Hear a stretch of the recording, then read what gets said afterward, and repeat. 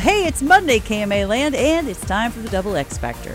I'm Sandy Edie Hansen, and on Mondays, it's the jam session, and guess who's here? It's me, Spencer Williams. I love our Mondays. How are you, Sandy? Fantastic.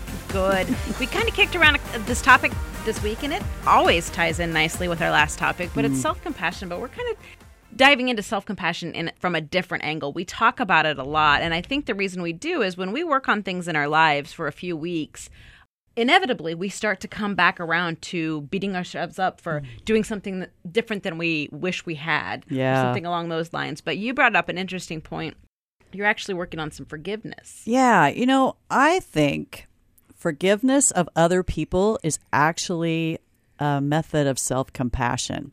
And it may not seem like that at first blush, but it's hard. Right. I mean, if you feel like someone has done something really harmful towards you or said something really hurtful, carrying around that resentment, you're just, what's that old saying? You're eating poison and hoping the other person dies. Yeah, it's heavy. And before we came on the air, we talked about there are so many other elements of things that we do in our everyday life that weigh us down, that if we could let go of those things, then it would be another form of self-compassion. Yeah. So ultimately, it's about what we have to do to take care of ourselves, which ties really nicely into our last couple of weeks. Yeah, we talked last week about support systems, and that's so hard when it's somebody that you really want to be in your support system and come along with you.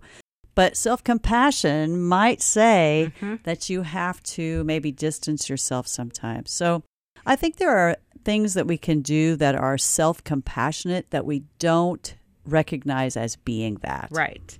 Yeah, we think of self-compassion as more like, allowing ourselves to feel a certain way, taking care of ourselves when we feel a certain way. But there's so many different things going on around us that to eliminate or to think differently about even would be a form of self-compassion. I think that's a big topic. We could go a lot of directions with it. And I definitely want to go down the forgiveness path sometime this week when I'm on with you. And I'm sure we're going to discover some things here in just our own research of looking into this, just like we always do. That's right. That's the nice thing about this segment is Sandy and I learn as we go. We literally sometimes we learn before we come on the air the lesson that we're supposed to learn to relay to all of you. So it's going to be a great week, and I hope listeners will chime in. I hope they'll email us and check our social media platforms and just kind of let us know what forms of self-compassion they're working on in their lives. Yeah. All right. Thanks so much, Sandy.